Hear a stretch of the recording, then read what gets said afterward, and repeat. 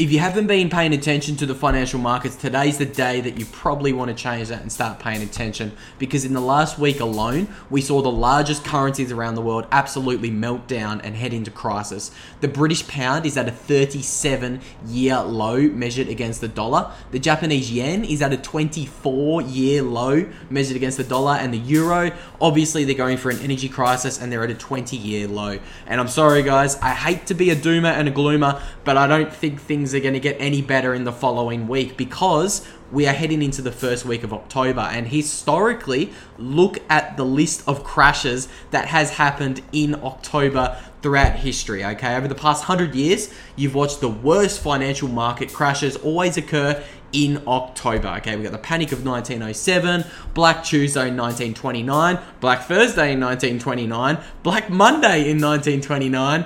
They all happened in October, and obviously the one that is not on the list is the Lehman Brothers moment in 2008. Pretty sure that also happened in October. We're going to fact check that one in this video. But without further ado, let's start breaking down what we can expect for the month of October and whether we are headed for a financial crisis or not. So let's do it. Before we jump straight on into this one, if you are listening to this little audio recording on the Bitcoin Made Simple podcast channel, whether you be on Spotify or Apple Podcasts, little reminder, this is a YouTube video. So if you head on over to YouTube, you can look at all the charts I'm about to be talking about. It could make a little bit more sense if you do that. So head on over to the Bitcoin Made Simple YouTube channel, and you can watch all the charts that I'm talking about here on this little audio recording.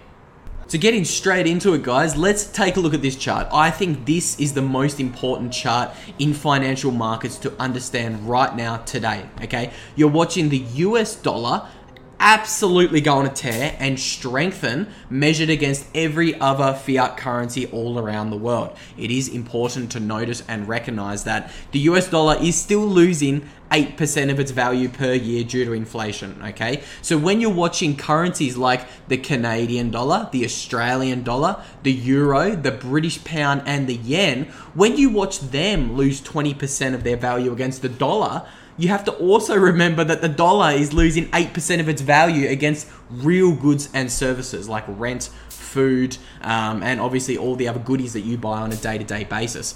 So this chart here is showing that the Canadian dollar has lost 8% of its value against the dollar. The Australian dollar has lost 11% of its value.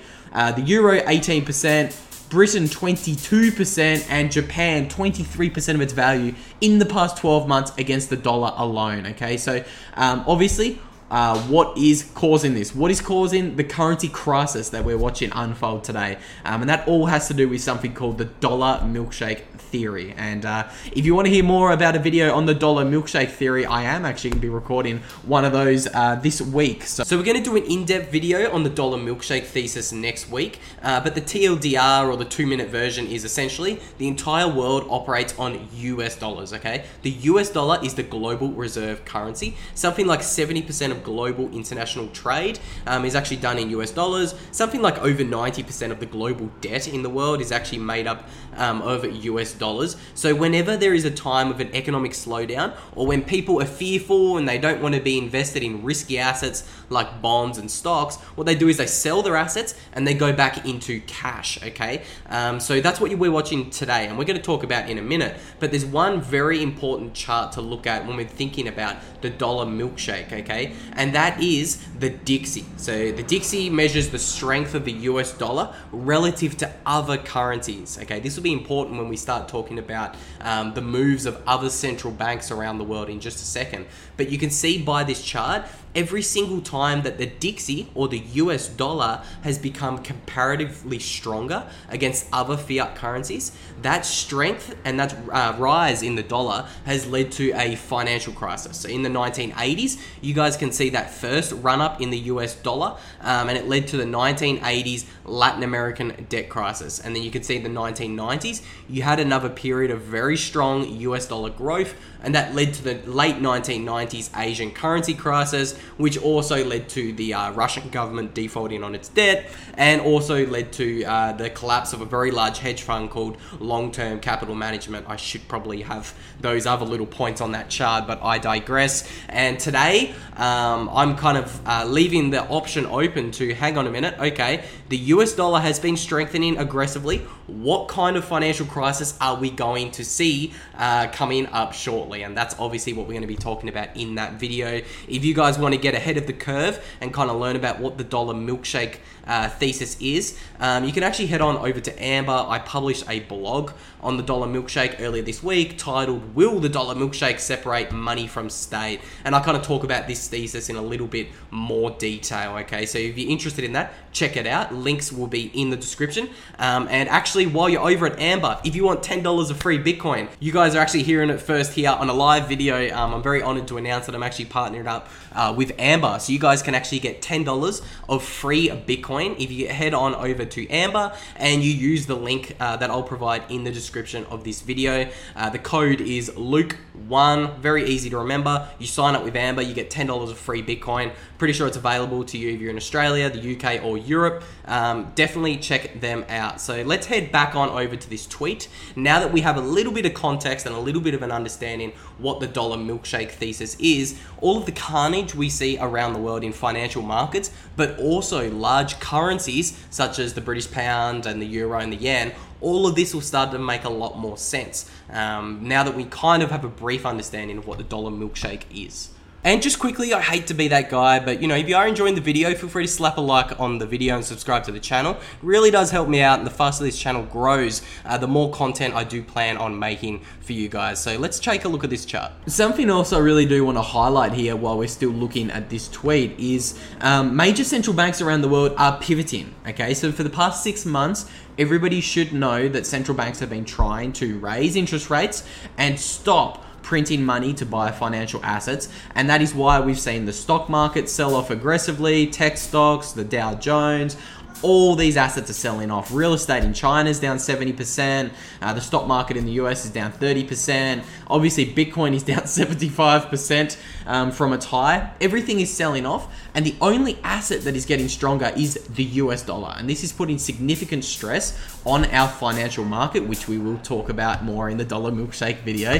But I don't have time to break that one down for you guys today. But something I want to really kind of highlight is the fact that major central banks are pivoting. They're saying, you know what? We have too much debt. We can no longer raise interest rates because we're too bankrupt. If we raise interest rates, we can no longer afford to service our enormous debt, because as interest rates rise, the amount of interest that we pay on our debt rises exponentially. So this week alone, we also watched the Bank of Japan come out and pivot and say, yeah, you know what? We can't raise interest rates above 0.25% because we're too indebted. And obviously we're watching the Bank of England do something very similar. And I want to kind of focus on the Bank of England in today's brief and short little video, because their story, it's escalating very quickly. The pound is at a 37-year low against the dollar.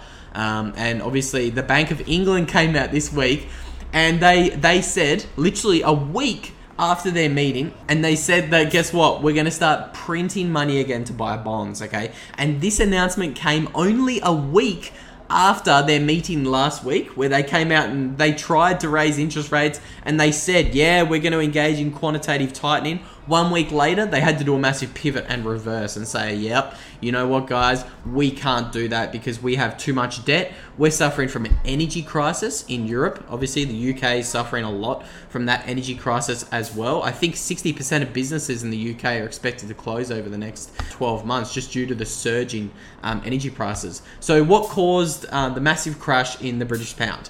It all had to do with this massive tax cut that just got released recently. So you can see here, I've got it highlighted. September 23, Truss's Chancellor introduced the UK's biggest tax cut in 50 years. So $45 billion of money is no longer going to be paid in taxes. It's going to be given to the people in the economy. And guess what that's going to do, okay? It's going to raise inflation. You can see I've highlighted this little quote here. In other words, the tax cuts put more money into an economy already reeling from inflation, okay? By the way, inflation in the UK is above 10%. And the central bank has just pivoted and said, yeah, we're going to print more money and we're going to engage in a massive tax cut while inflation is at 10%. What comes next? Inflation goes to 15%, 20%, 25%. Are we going to see hyperinflation?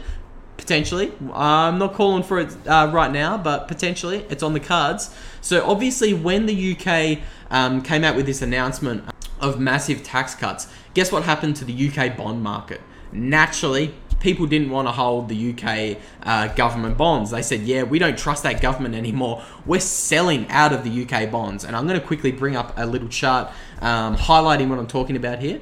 So the British bond market had its worst performance in 27 years. Okay, investors wanted to sell out of these things aggressively. They said, we do not trust the British government anymore. So this chart here is measuring the precipitous crash in the UK gilt. Okay, so a gilt is what they call the British government bonds. In America, they're called US Treasuries. In Britain, they're a little bit funky, so they call them gilts. And you can see crash to levels not seen in 2014. This obviously caused the Bank of England to step in and say, yeah, we're going to buy unlimited amount of bonds to keep the entire system solvent, because the UK pension business was literally hours away from being insolvent because they had a bunch of these toxic assets on their balance sheet. Just think about that for a minute. Imagine you've got your 50 years of life savings tied up in a British pension, and then all of a sudden it's gone. It's absolutely wiped out. It's eviscerated. It's worth zero, all because of these leveraged banks and these leveraged pension funds are taking risks with your money. Yeah, that's right. Bitcoin is insurance for all of this madness, and Bitcoin is insurance against the Bank of England printing $1 billion every single day. So I have that highlighted. They've been buying $1 billion of bonds a day. They plan on doing that until October 14th by that quote. So that means the bailout's going to be $60 billion. And I think it's very poetic that, let's not forget, in the very first block on the Bitcoin blockchain, the message embedded into that block that Satoshi chose was actually from this newspaper here in 2009. Chancellor on the brink of second bailout for the banks. So Satoshi Nakamoto is referring to the Chancellor in Britain. So very poetic that 13 years later the financial system is still broken. It's melting down in front of our eyes, and Bitcoin is sitting there perfectly waiting in the wings, ready to absorb $900 trillion of assets around the world that I believe is going to be making its way into Bitcoin over the next decade. So moving on, is it going to get any better soon? What's going to happen with Britain? What's going to happen with the Bank of Japan? Is October going to be a better month? I hate to be a doomer and a gloomer, but let's take a look at this.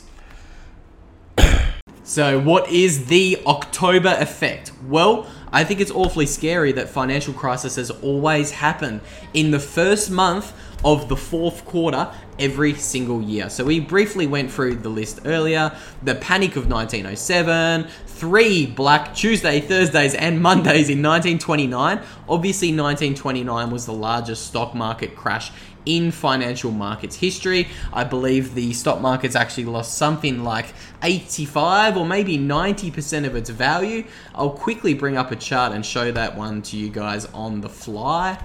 So this is a chart of the Dow Jones between 1930 and 1935. So this was the beginning of the Great Depression here. And you can see what transpired in 1929. And you can see why we had a Black Monday, Tuesday, and Thursday all in the same year, okay? You're watching an 89% correction in the stock market. And all the other little things I have highlighted on this chart are all the little rallies that you see during this correction.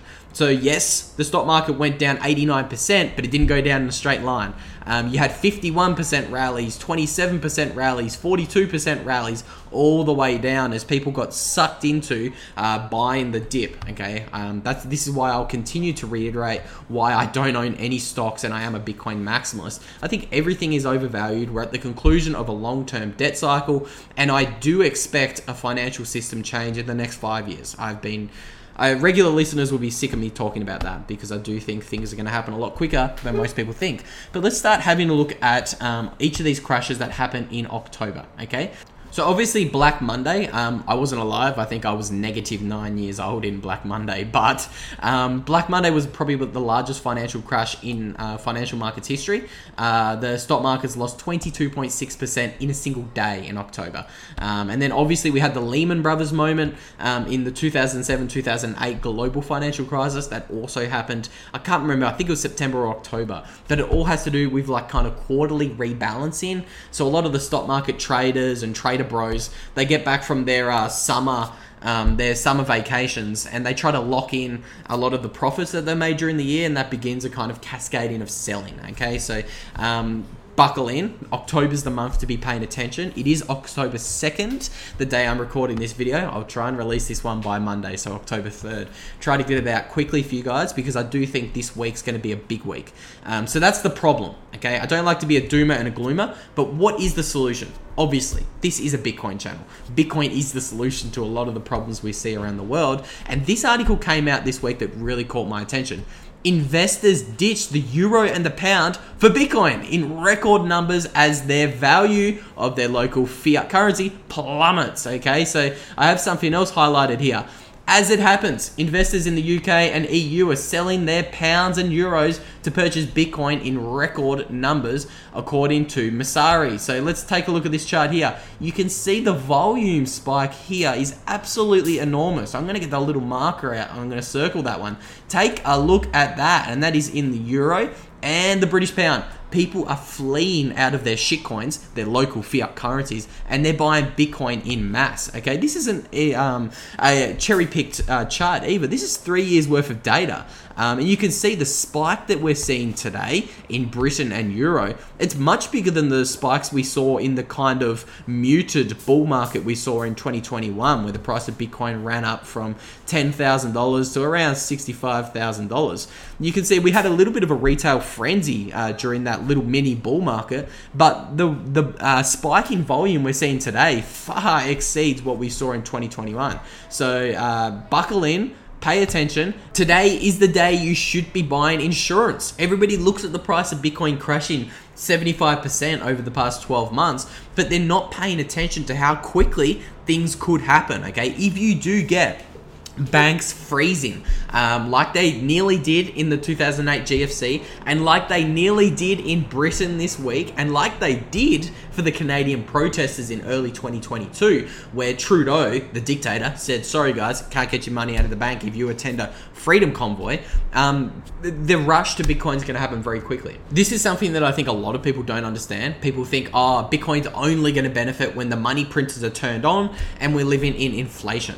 I actually think that's not true. I think Bitcoin will perform well during hyperinflation, inflation, and economic depression, deflation, like we're kind of seeing at the moment, because if central banks continue aggressively raising interest rates, what they're going to do is they're going to bankrupt themselves, and you're going to see the financial system freeze overnight, like it did in 2008 and like it nearly did yesterday in Britain. And what happens if investors have their money frozen in the bank? They're going to look around and they're going to say, oh shit, I don't want to hold these government bonds, these gilts, they're getting destroyed. The British pounds lost 25% of its value in the past 12 months.